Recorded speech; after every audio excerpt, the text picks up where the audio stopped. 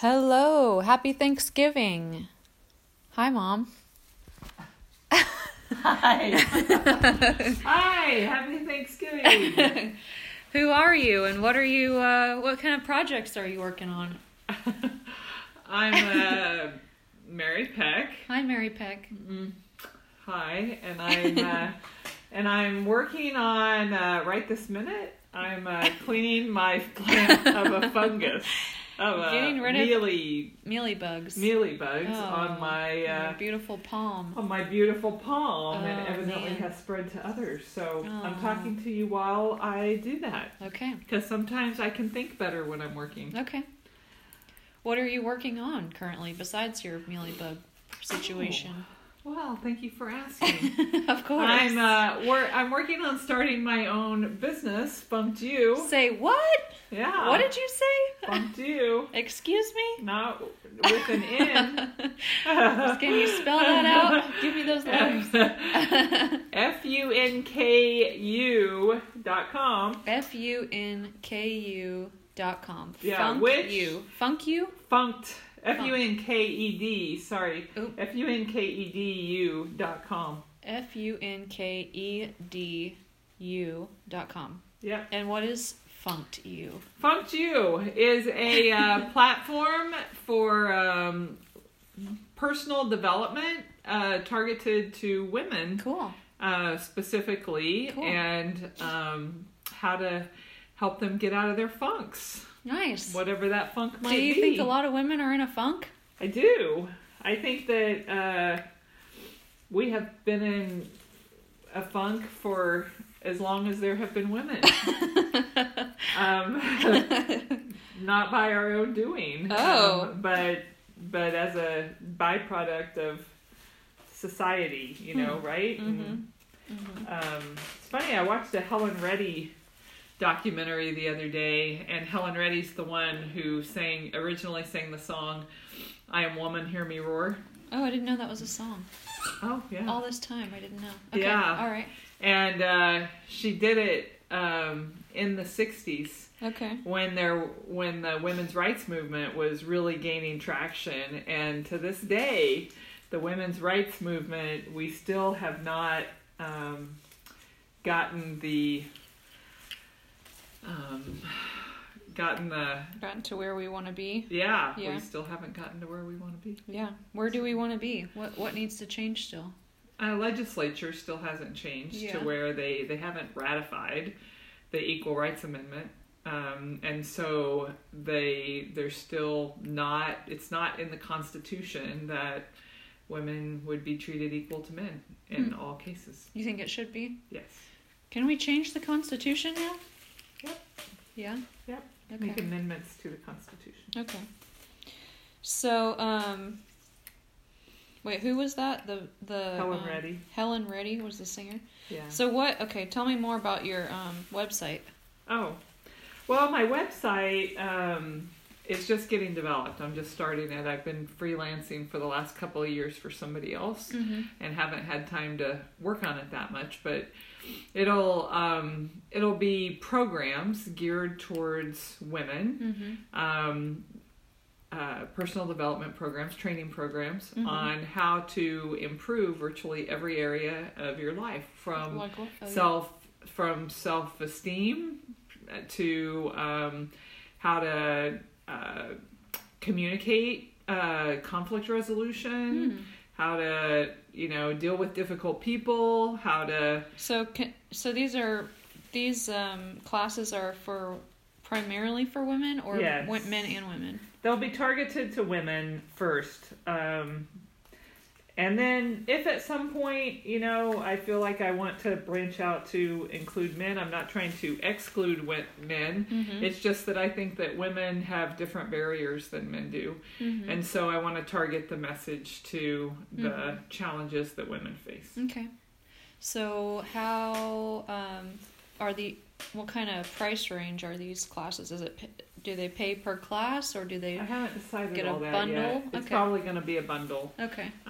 So there probably will be some that are individual courses where you can take on a pay-per-view for like less than $6 a course, and then there'll be programs that might range to $500 or $1,500, you know, so and every price point in between. So in addition to that, I'm doing some personal coaching with women. Nice. Where I'm spending twice a month with them on the phone or Zoom calls, and we literally talk through what's stopping them and coming up with strategies and plans to overcome that. Nice.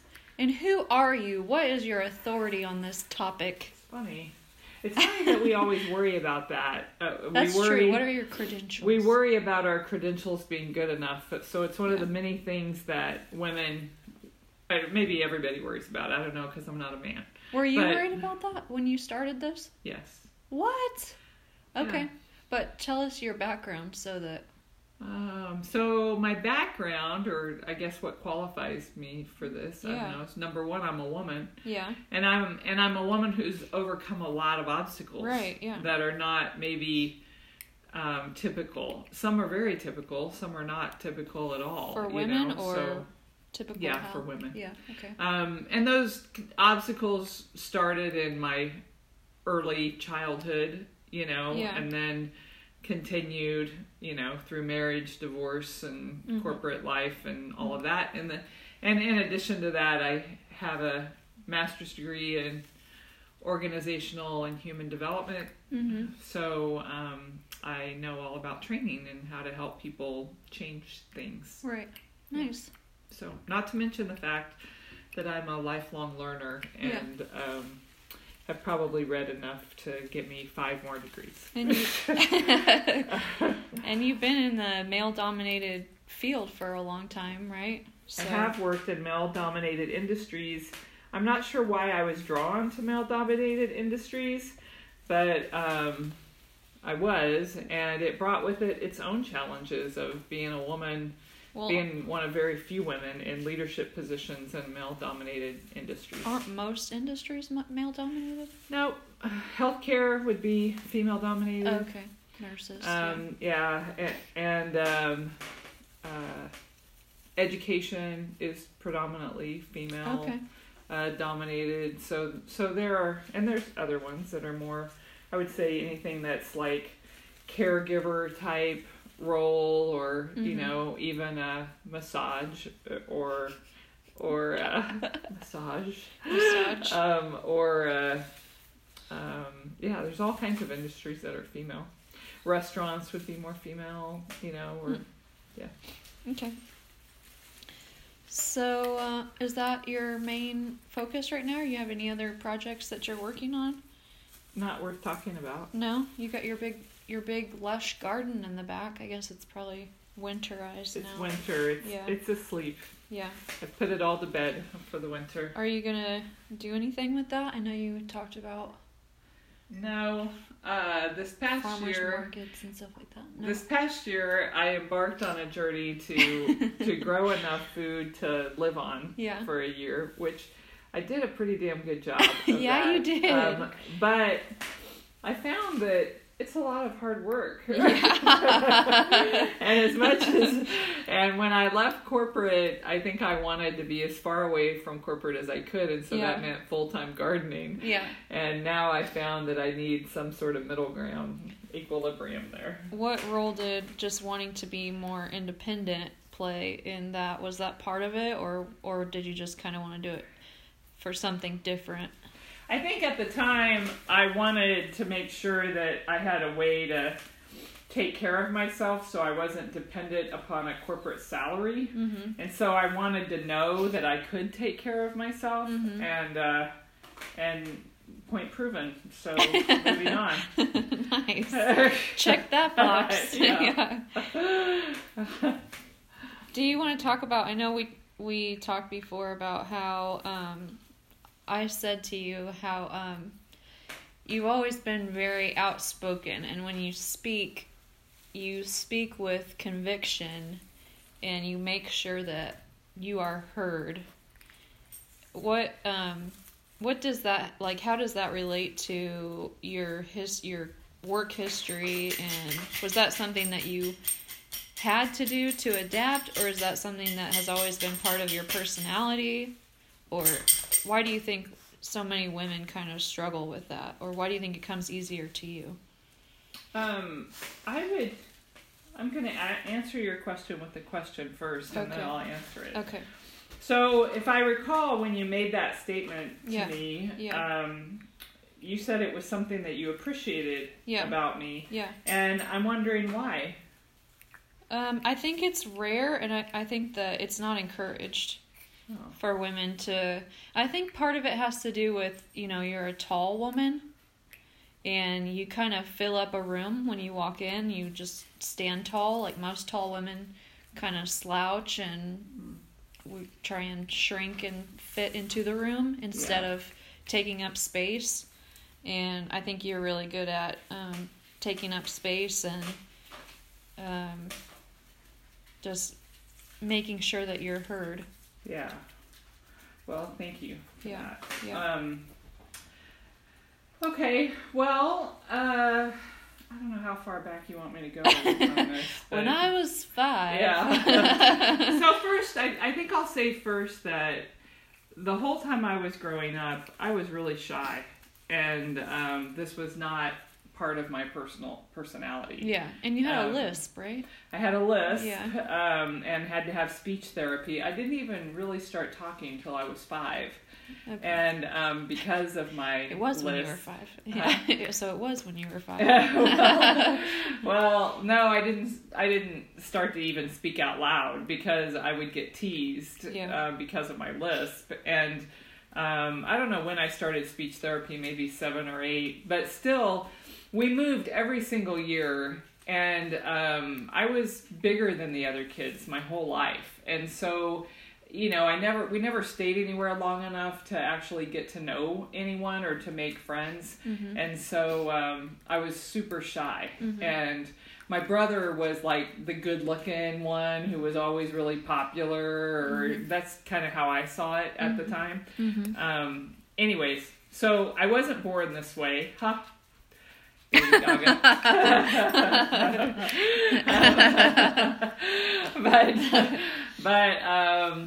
but it was a conscious, deliberate process. Starting when? When did you decide that this was something that you needed to be or to do? I don't know that you can get this in one podcast, but my journey of personal fulfillment or personal development started in my early 20s. And I think this is an important point because up until that time, I thought I was destined to just be broke, poor, and have a shitty life, because that's what I had seen, and that's what I had had so far. So my parents died. Were both gone by the time I was 18. I mean, it was one hardship after another. I was working on my own through high school, and everything I had experienced in life was just really pretty shitty. And so up until the time that I experienced personal development or self-help books is what they call them now, I think, I thought I was destined to that life.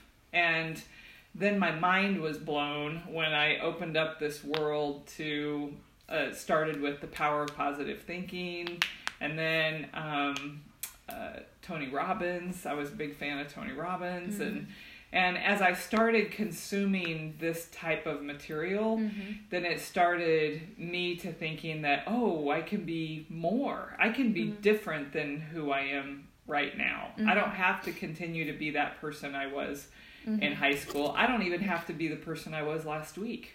I can change who I am today, and be something different. So I decided who I wanted to be, and then I started taking steps to be that person. So nice. So do you remember at what point you decided to start speaking up?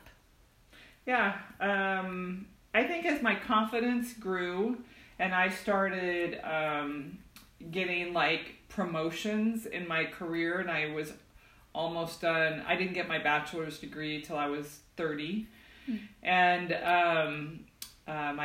so my confidence started growing with my degree and with my education and with promotions. As I would get jobs, as I would master new skills, I would get more confidence, and then I would just start to speak up a little bit more. But mostly I became a student of what seemed to work for others. So I watched what worked for others, and I didn't think in my head, like if I saw a guy and how he was a leader and how he behaved in meetings and things like that, I never thought in my head like, well, but I'm a woman, I can't do that. Right. I just thought that's how you should act, and so then I would try to. Yeah. I would try to do that. Nice. So, do you think most women don't speak up? Yeah. Yeah. I think most women feel less than. And do you think it benefits men for us to feel less than? Absolutely. Yeah. I mean, do you think it would benefit men for them? Do you think it would benefit men if we felt actually equal? I do think it would benefit them, but I think it would also scare them in general. Right. I think in some ways, I mean, it's kind of like what we've seen as a nation recently, the fear of, of if other races are allowed to be promoted, then where does that make me, the white man, Oh, yeah. Oh, now I actually have to excel. Yeah, right. And actually the interesting thing is they've been told all their life that they excel and that they are the best. So that confidence has been instilled in them in an early age, and they've had it their whole life talking to each other. Although there might be some competition, they feel number one, right? And so they're kind of raised to dominate. And to have women be equal, it has created a lot of confusion, I think, for guys, because... Oh, so if we can play the same role, then that makes them question what is their role. Right. And I remember... We can't both play the same role? I remember it being uncomfortable for guys. I remember guys telling me, because I was one of the few females in a male-dominated environment, things like, they didn't know how to treat women anymore. They didn't know if they were supposed to open the door for them. They didn't know, if we're supposed to treat them equal in the workplace. I've heard that. Does that mean I slap them on the ass when I walk by? Because that's what they do with each other in a football, in a locker room. That's a normal thing that guys would do, or punch each other as they walk by, I mean, that's a normal kind of guy thing that they would do.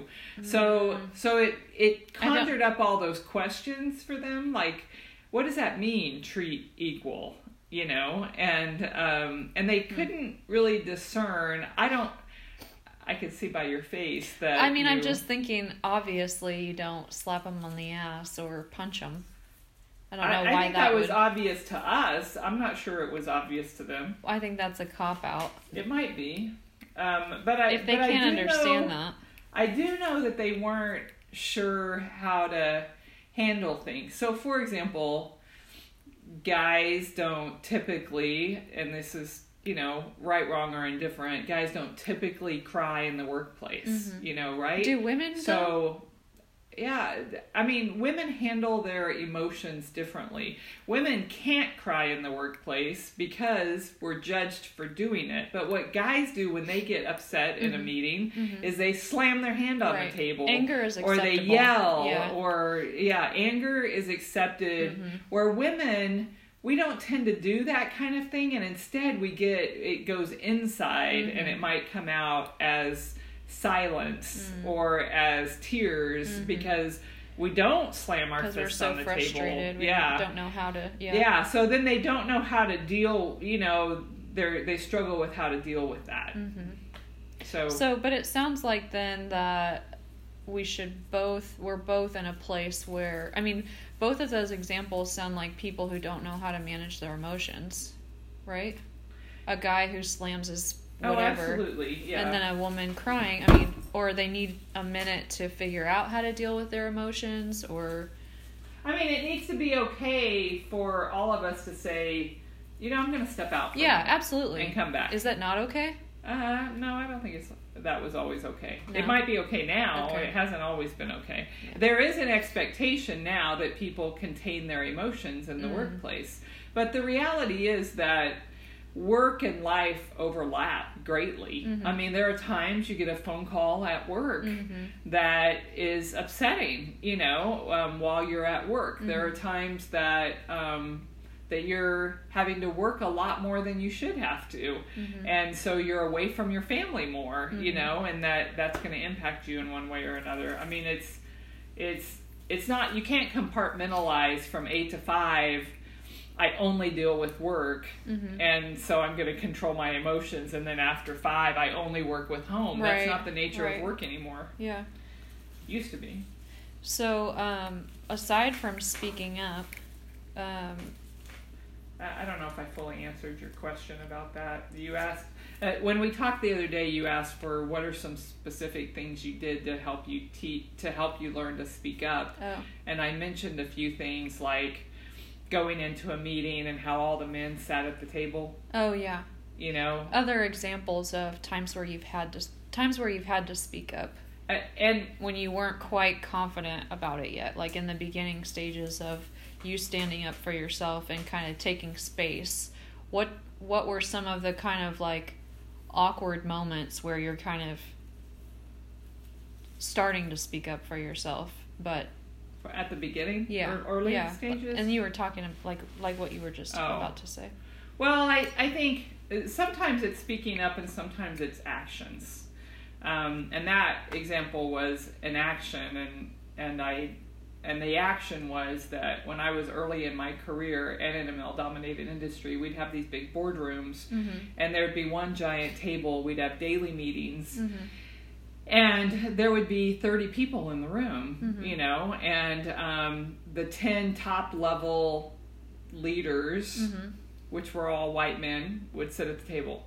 And everybody else would sit in chairs around the table. And it wasn't assigned that way. It just there was happened. No assignment. Okay. It was just, and actually the people who got there earliest tended to be the ones who sat on the outside of the table, because they weren't in as many meetings. So they got there early, but they still wouldn't sit at the table, because it was like an unspoken rule that the top leaders sit at the table, right? And so one day I decided, as part of my continued growth, I was like, well, wait, I was invited to this meeting as a contributor.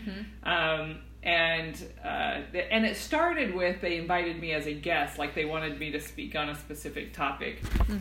And so I just decided, well, they invited me, so I'm going to sit at the table.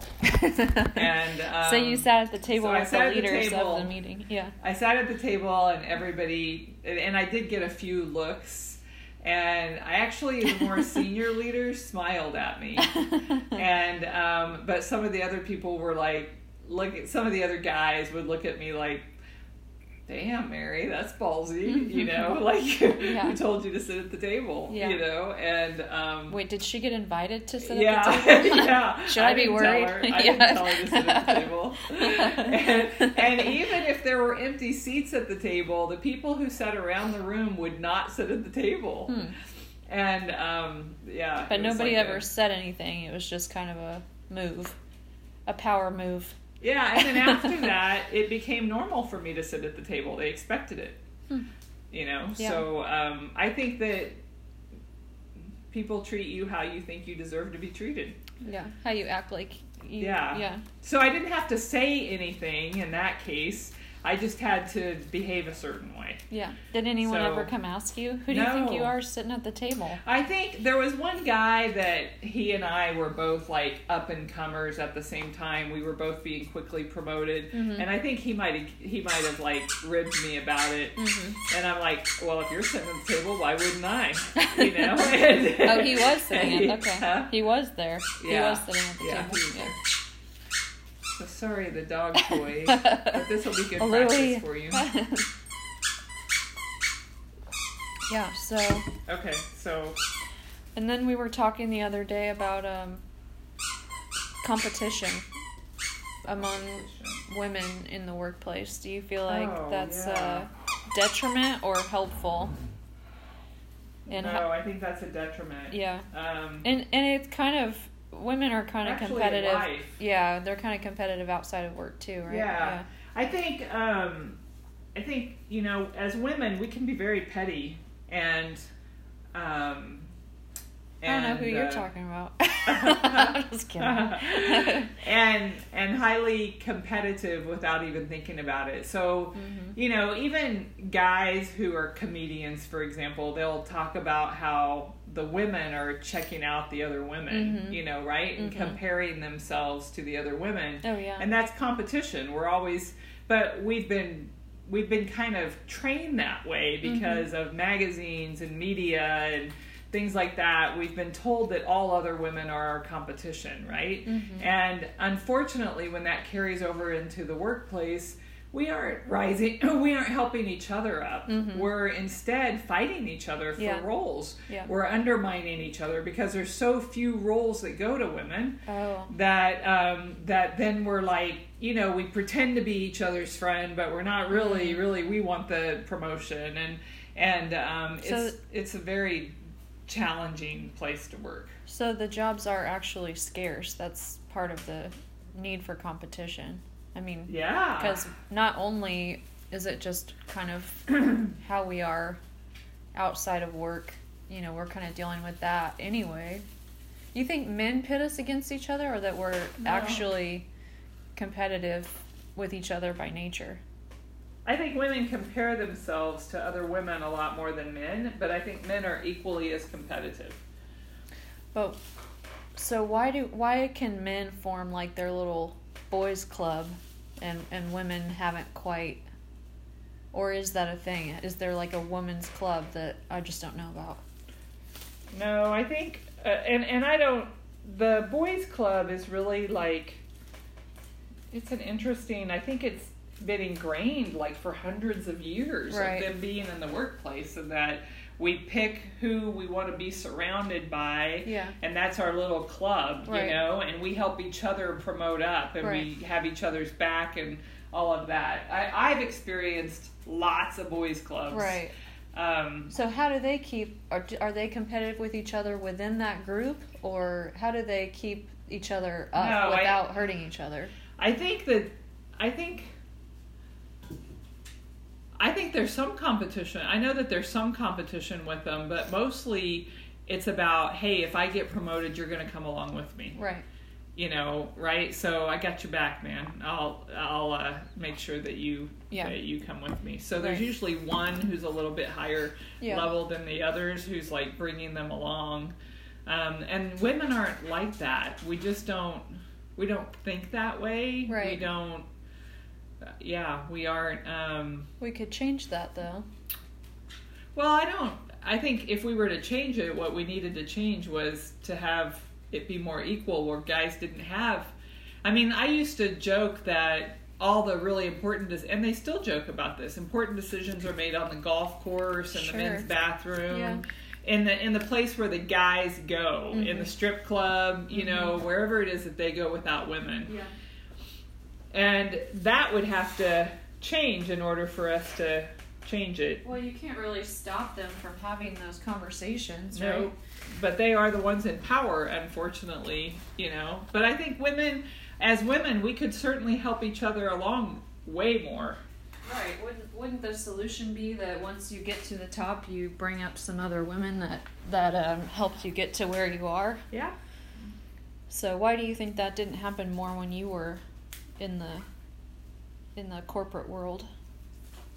Well, it's funny because I worked in male-dominated environments, so I never really worked for any women. Oh. I worked for men. Yeah. There just weren't any women to socialize with. Yeah. There weren't any women who had there were very few women in leadership, in senior leadership positions, and so it was, but I do believe that those women were helping other women along, and I know I was. I was looking for the women, and I remember there was a girl who worked for me, a young woman who worked for me, at one of my earlier jobs, and I was in leadership position, and I was always talking to her about her self-confidence and what she was worth, because she had so much capability, but she lacked confidence in her ability to do things. So, do you think it wore on her to just be around, to be a minority in the male, like being in a male-dominated field, just being around all kinds of men, and the feeling of that, of just feeling like objectified and... Oh, I didn't even think about that. Yeah. I mean... But do you think that wore on her confidence? Absolutely. Yeah. So, I mean, because you're objectified and you're questioning every time you get a promotion. Did I get a promotion because I was the best person, or because they think I'm hotter than than somebody else, or because they think they're going to get somewhere with me? Do you think more attractive women are promoted more often or less often? More often. Or are they kept in less? Okay. No, I think if you're not attractive, you have a harder time getting promoted. Okay. If you're attractive and smart, you've got a much greater opportunity to get promoted. Okay.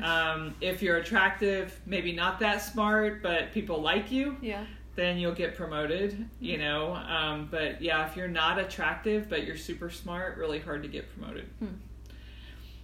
I would have thought they would take less attractive people more seriously because they're not distracted by the... Yeah, no, they looks. like having attractive women around them. In high positions, though? Yeah. Okay. Yeah. I mean, if you think about it, if you look around, or if you take a look at, just society as a whole, and you look at all the corporations in existence now and the women who are in senior leadership positions, they're all attractive. They're attractive, they're fit, they're people. So, guys they equate kind of the corporate environment to sports, and it's kind of like, if you didn't grow up in team sports, you can't really understand corporate. And there's a lot of truth to that. It's a lot like sports. It's like you have your star players, you have your, you're on these teams, and then you're fighting these other teams, and then when they move to a different department, they're no longer part of your team, and so now they're on the other team, and there's a lot of, it's highly competitive, like sports. And a lot of their analogies are like sports. So the women who tend to rise up are women who are athletic and who have a background in sports in some way, in corporate environments. Yeah. Do you think that's a positive thing, that we view the corporate world as like in relation to sports? No. I don't know that it's positive or negative. It just is. Okay. But the women who succeed in it tend to have a athletic background. What do you think about females entering? Do you know about STEM?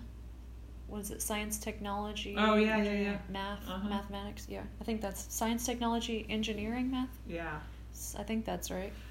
What do you think about what do you think prevents more girls from entering those kinds of fields? Oh, I think it's those are just fields. Because of the feeling of it's because when these and I think that stigma is going away. But when girls are younger, I mean, I can take you as an example. You were really good at math when you were young, right? And then at some point, you decided that wasn't a good thing to be good at, and for whatever reason, either because. And you made it's like you made a decision, and I could see it, in you. You made a decision, this was not something I'm going to be good at. And I think for a lot of young girls, your age at least, when they were young, there was a stigma attached to a girl being good at math and science. I'm gonna counter, or I'm gonna add to that. teachers statistically did not encourage math and science in girls as they did in boys. So there's all kinds of statistics around that they could take students who, not just, how girls and boys were treated differently, but also how when a teacher believes that a child failed the prior grade, how they treat them in the current grade. So they treat people differently based on what they believe about that student, So I think girls have not been encouraged in the past, or at least in your generation, to do that, where now, thanks to STEM, I think it's been a really great thing, because it's kind of put a highlight on that no, it's okay for girls to be, it's not only okay, it's encouraged for them to be good at math and science. Why would teachers not encourage girls to be good at math and science? Well, because when I was young, it was more maybe before my time.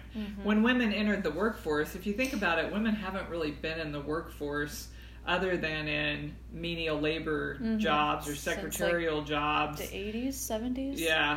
Yeah. I mean, and so they were groomed to be really good secretaries. You don't need math and science to be a good secretary. Don't worry your pretty little head about that, So do you think that naturally women aren't interested in those subjects, or that it's about influence? It's influence. Yeah. Do you think that they have the same kind of capabilities? Yes. Yeah. They just don't have the same opportunities, or the same... They haven't been nurtured. Yeah. Yeah, those capabilities. It's kind of like if you take a child that hasn't been nurtured prior to starting school to learn to read, or that school's good, or learning to read, or learning, any of those things, then they don't do as well in school. Same applies. I mean, when I was in school, I remember the only math class I had to take in high school was Algebra 1, because somebody had made a decision that I was not college material. And so they put me on the just get her graduated track. Wow. And that hurt me for the rest of my life. Yeah. I mean, that was a track for that generation. Let's just finish high school. Yeah. Get her through high school. Get her an MRS. Were there MRS? Were there many women on the college-bound path? And some were, but mostly it was because either they figured that they could get a sports scholarship, or they had parents with money. I mean, that's how they decided that. And since I was putting myself through high school, they were like, she doesn't have any money. She does. I mean, I did okay in school. I passed, but I was working a job third shift. So it wasn't like I could be dedicated to my classes like others. So with your website and your classes that you're going to be teaching, are they mostly going to be directed towards women that are in the workforce already, or women starting at what age? Actually, I see them as helping women of all ages, young women. I would really love to help high school age young women, but I will probably start with those with courses only because it's what I know the best right now, from ages 30 to 55, and not necessarily in the workforce. I think life, it's personal development, not professional development. Okay. So, and you used to be in the corporate world for, what'd you say, 20 years? 30 years? Yeah. Can I ask why you decided to leave, and how do you feel about your decision? When did you decide to leave? Why? I decided to leave 10 years ago. But you didn't do it until... I didn't do it until 2 years ago. Okay. And were you suffering for those 8 years? No. It was a strategic decision. Okay. So I'm not married, and so I knew that I had to have what was important to me was to have enough money. She's single. It was important to me to not have to worry, to give myself at least a year to start my own business. So I needed to have enough money to finance the business as well as live for a year. So I had a lot of debt to pay off, so I took jobs and promotions to further me towards that goal. And then once I hit that goal, I quit, and it just so happened that somebody I knew needed some help, so I freelanced for the last couple years. But now I'm ready to do my own thing. So even after you decided you were going to leave, you still worked your ass off so you could leave even sooner, or as soon as possible, to get to your goal, to feel comfortable leaving.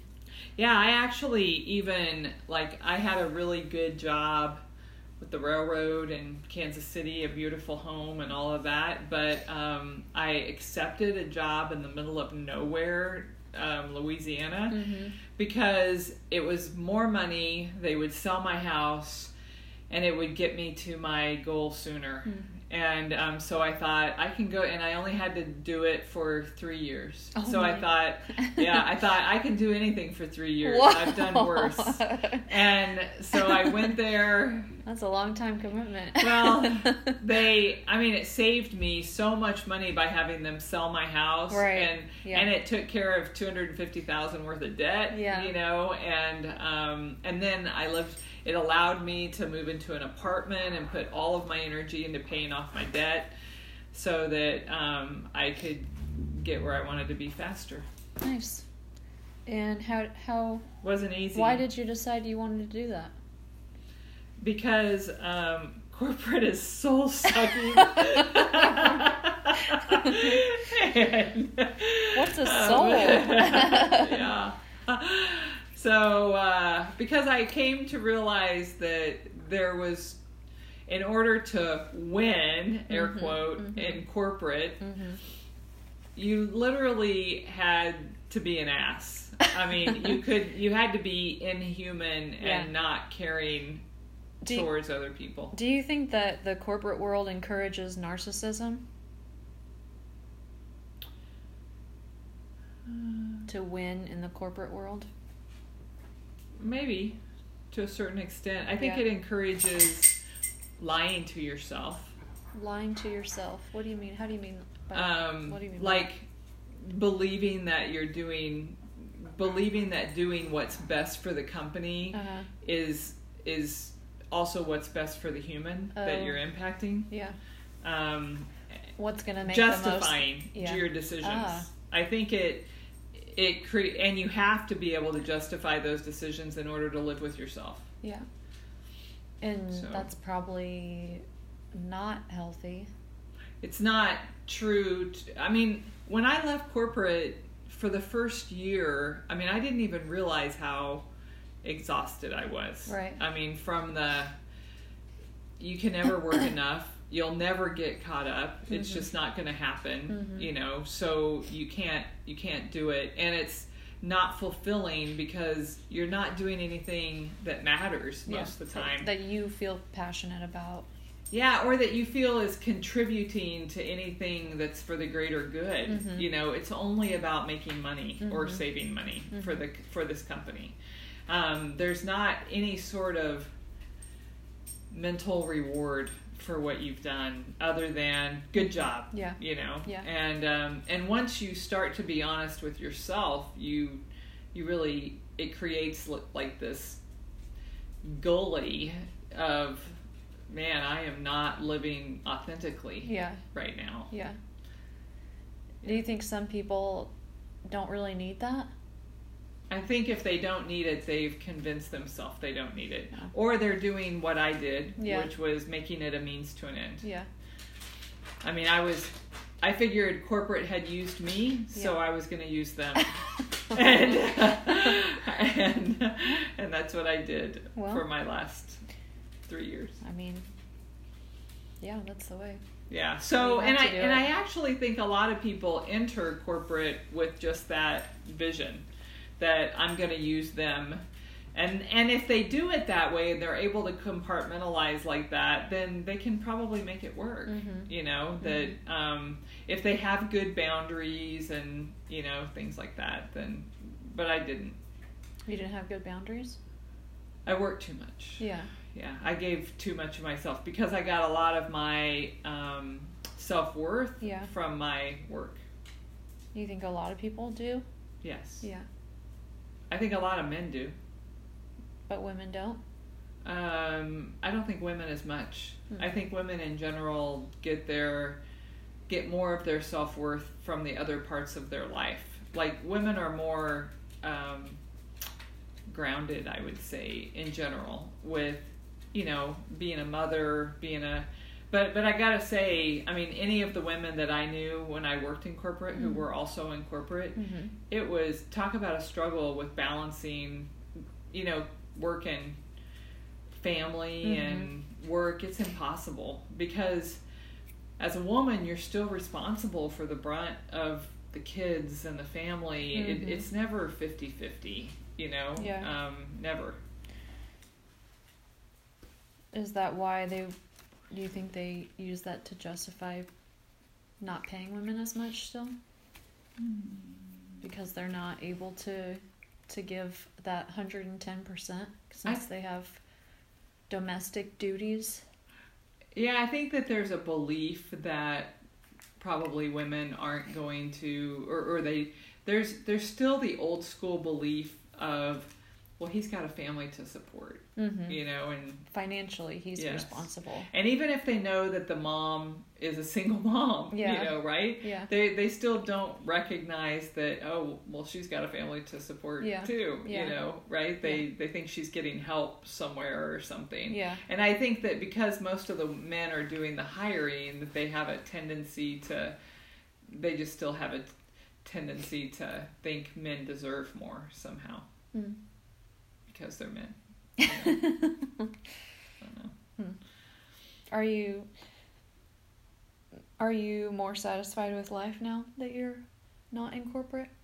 Yeah, I have never been happier. What kinds of things are contributing to your happiness? For the last couple of years, I've done a lot of self-reflection and understanding, like, why did I need validation by being the top performer? Why did I, how did this impact me? This event impact me? Why do I do this? Why do I respond this way? And it's been I think people should be doing that, and I have done that through my whole life, but in the last 2 years, I've spent a lot of time doing that. So why do you think you did need validation from work? Because I wasn't getting it anywhere else. I think we all need validation in some part of our life in some way. And because I've been a single mom, I wasn't getting it from a spouse. And, kids don't give you validation. And they shouldn't. They shouldn't have to give you validation. That's not their job. So not having parents, and not having a support system in my life. Right. I think that was the only place I got positive feedback. How would having something like the boys club in a female version? That would have helped a lot. Yeah. Because then I would have had a group of a support system that was like, girl, he's crazy, or that dumbass, or you need to go in and tell him you need a raise.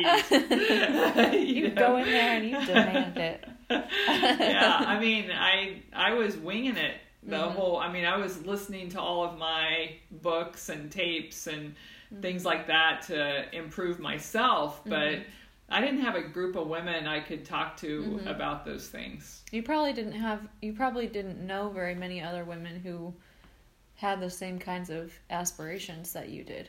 Yeah, and if I did, they were handling it different. So when I was in leadership, there were still the women who were screwing their way to the top, right? Yeah. And that isn't what I wanted to do. And there was also the perception that if you were being promoted, you probably were screwing someone to the top on your way up. Like, you couldn't have, there's no possible way they could have been justified in giving you that promotion. I mean, I feel like they wouldn't be taken seriously if that was their approach. But apparently that was a way to get to the top. It was. Okay.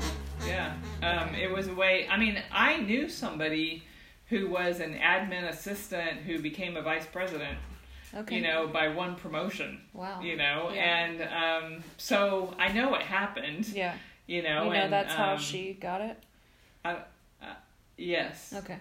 And it could be that she was deserving of it, Yeah. but think of all the other people who had been working their ass off for years trying to go up through the ranks, you know, who couldn't, you know, so and there was a tendency, you know, like I said, that if you were attractive, you were more likely to get promoted, you know, right? So there was also a belief that if you were promoted, somebody liked you, you know, and you got to figure out who it is so you can. Well, they had to figure. Everybody else was always trying to figure out who is it who's promoting her. Oh. You know, who is it? You know, don't mess with her because so and so likes her. You know, type thing. So, so there's the gossip in corporate politics. Sure. Look at Libby. He's just been standing there like that, like I'm here. And I'm not going anywhere. You silly boy. Hi, buddy. He was trying to get through and my legs were apart. He does make me happy. Louie? Louie dog? He's probably one of the big reasons why I'm really happy here. Just having a dog? Yeah. There is something about the love of, I mean, seriously, you guys get to spend a lot of time together too. And he just that you wouldn't loves me unconditionally. Like there are no requirements other than to feed him. You know, I mean, he prefers a walk, you know, and he forces me to get out and walk. But there is something about, actually there are studies around people who are depressed. If they get a pet, how that helps them get through their depression.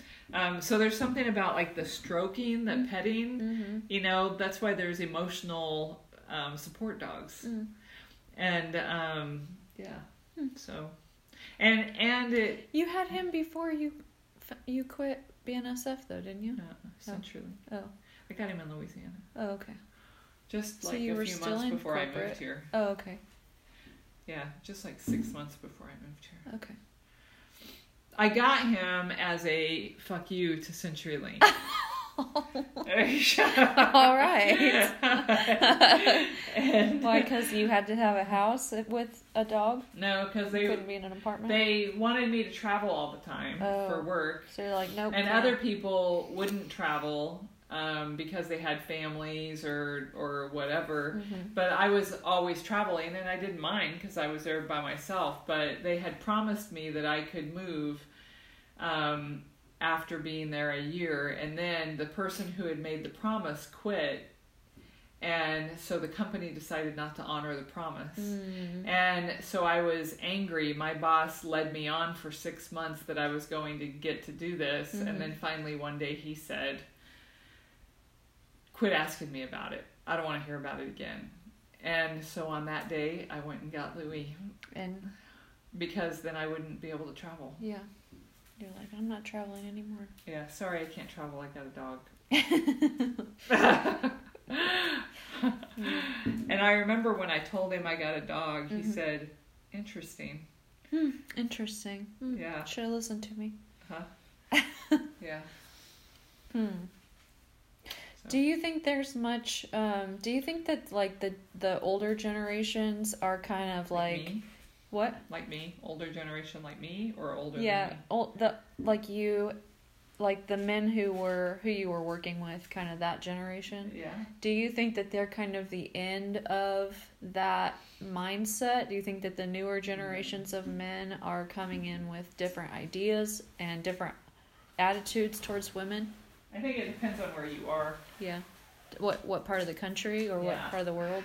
I think it's a huge boost to have a female vice president in the White House. I think that's huge. For women in general. Yes. I think that's a huge step for us. Yes. Yeah. And also multiple organizations this year have named women as CEOs at the same time.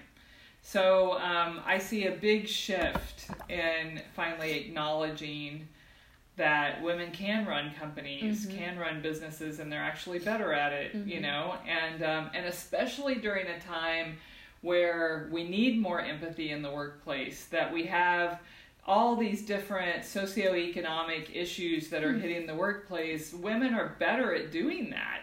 Women are better at and I'm not just saying that, statistically, women are better at demonstrating emotional intelligence. And that's what they need more of now, between Black Lives Matter movement and women's rights movements and a pandemic and just all the things we have in the workplace. Women are the best people to be in leadership right now. Because of their higher emotional intelligence. Yes.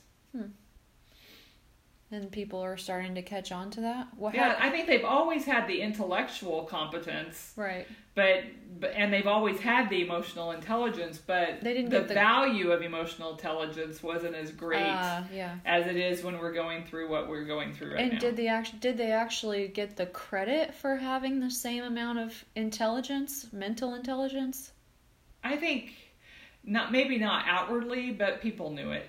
I mean, you knew when there were smart women in the workplace. Right, but like we were talking about earlier, when women get questioned more on their skill set.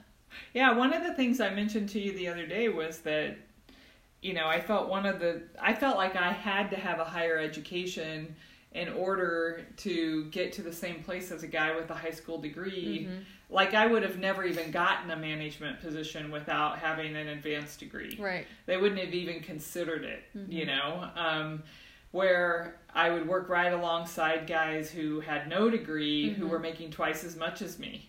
That would be so frustrating. You know, it's super frustrating for me. Yeah. So you had your master's, and you're competing with men who have their high school diploma. Yeah. That would be so frustrating. Who are now going back to school to get a bachelor's degree because the company is just now realizing that, degrees are important for everybody. We're going to have to do something to, you know, level up the guys. Yeah.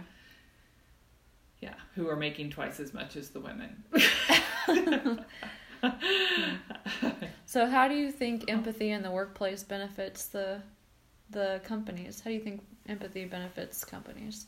Well, let's just talk about the pandemic that we're experiencing right now. You know, if you don't have somebody who has empathy for the mom who is trying to work from home, whose kids are also having to be homeschooled, or alternatively having to be quarantined or sick, you know, whose husband is also working from home in the next room at the kitchen table, you know, and the chaos that they're going through. And without empathy, you're not going to be understanding when they're on a conference call and a baby's crying in the background, you know. But how does that benefit the company to be understanding? It allows them to retain those employees that are actually really great employees who are trying to deal with a life event that they could not have planned for, you know, and whether it's and it could be a man with a baby crying in the background, you know, whatever the case may be. But if you have a person leading that team who's like rolling their eyes or having issue with the fact that you've got a child crying and you're not as attentive, you know, in the workplace, I mean, that just creates more stress on the family that's already stressed.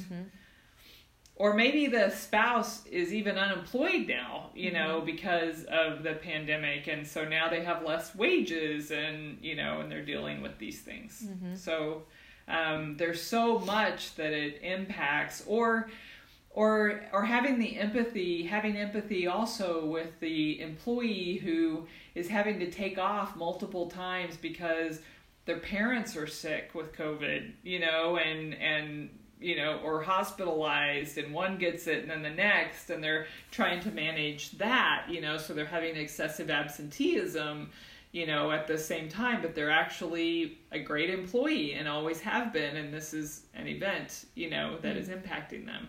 If you add more stress to them because you're not empathetic, then you run the risk of losing that employee, or them going to another company, or having even more absenteeism because they're stressed out. So you're trying to start a girls' club with your Funked You. Is that what you're trying to do? Are you connecting the women to each other at all? I do want to have some sort of a social network. Okay.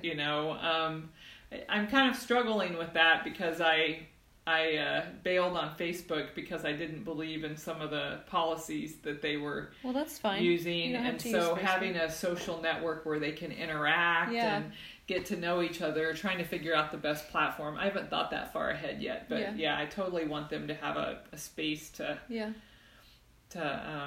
interact. Nice. And of course, in all my speaking events that I'll be doing, that'll be to sold out crowds in the book that I have coming soon. All these women will get to meet each other.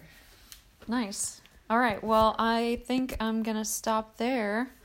Thank you for sharing all your thoughts and experiences with me. Yeah. Well, thank you so much for asking me. Of course. Good luck on your podcast, Angela. Thank you.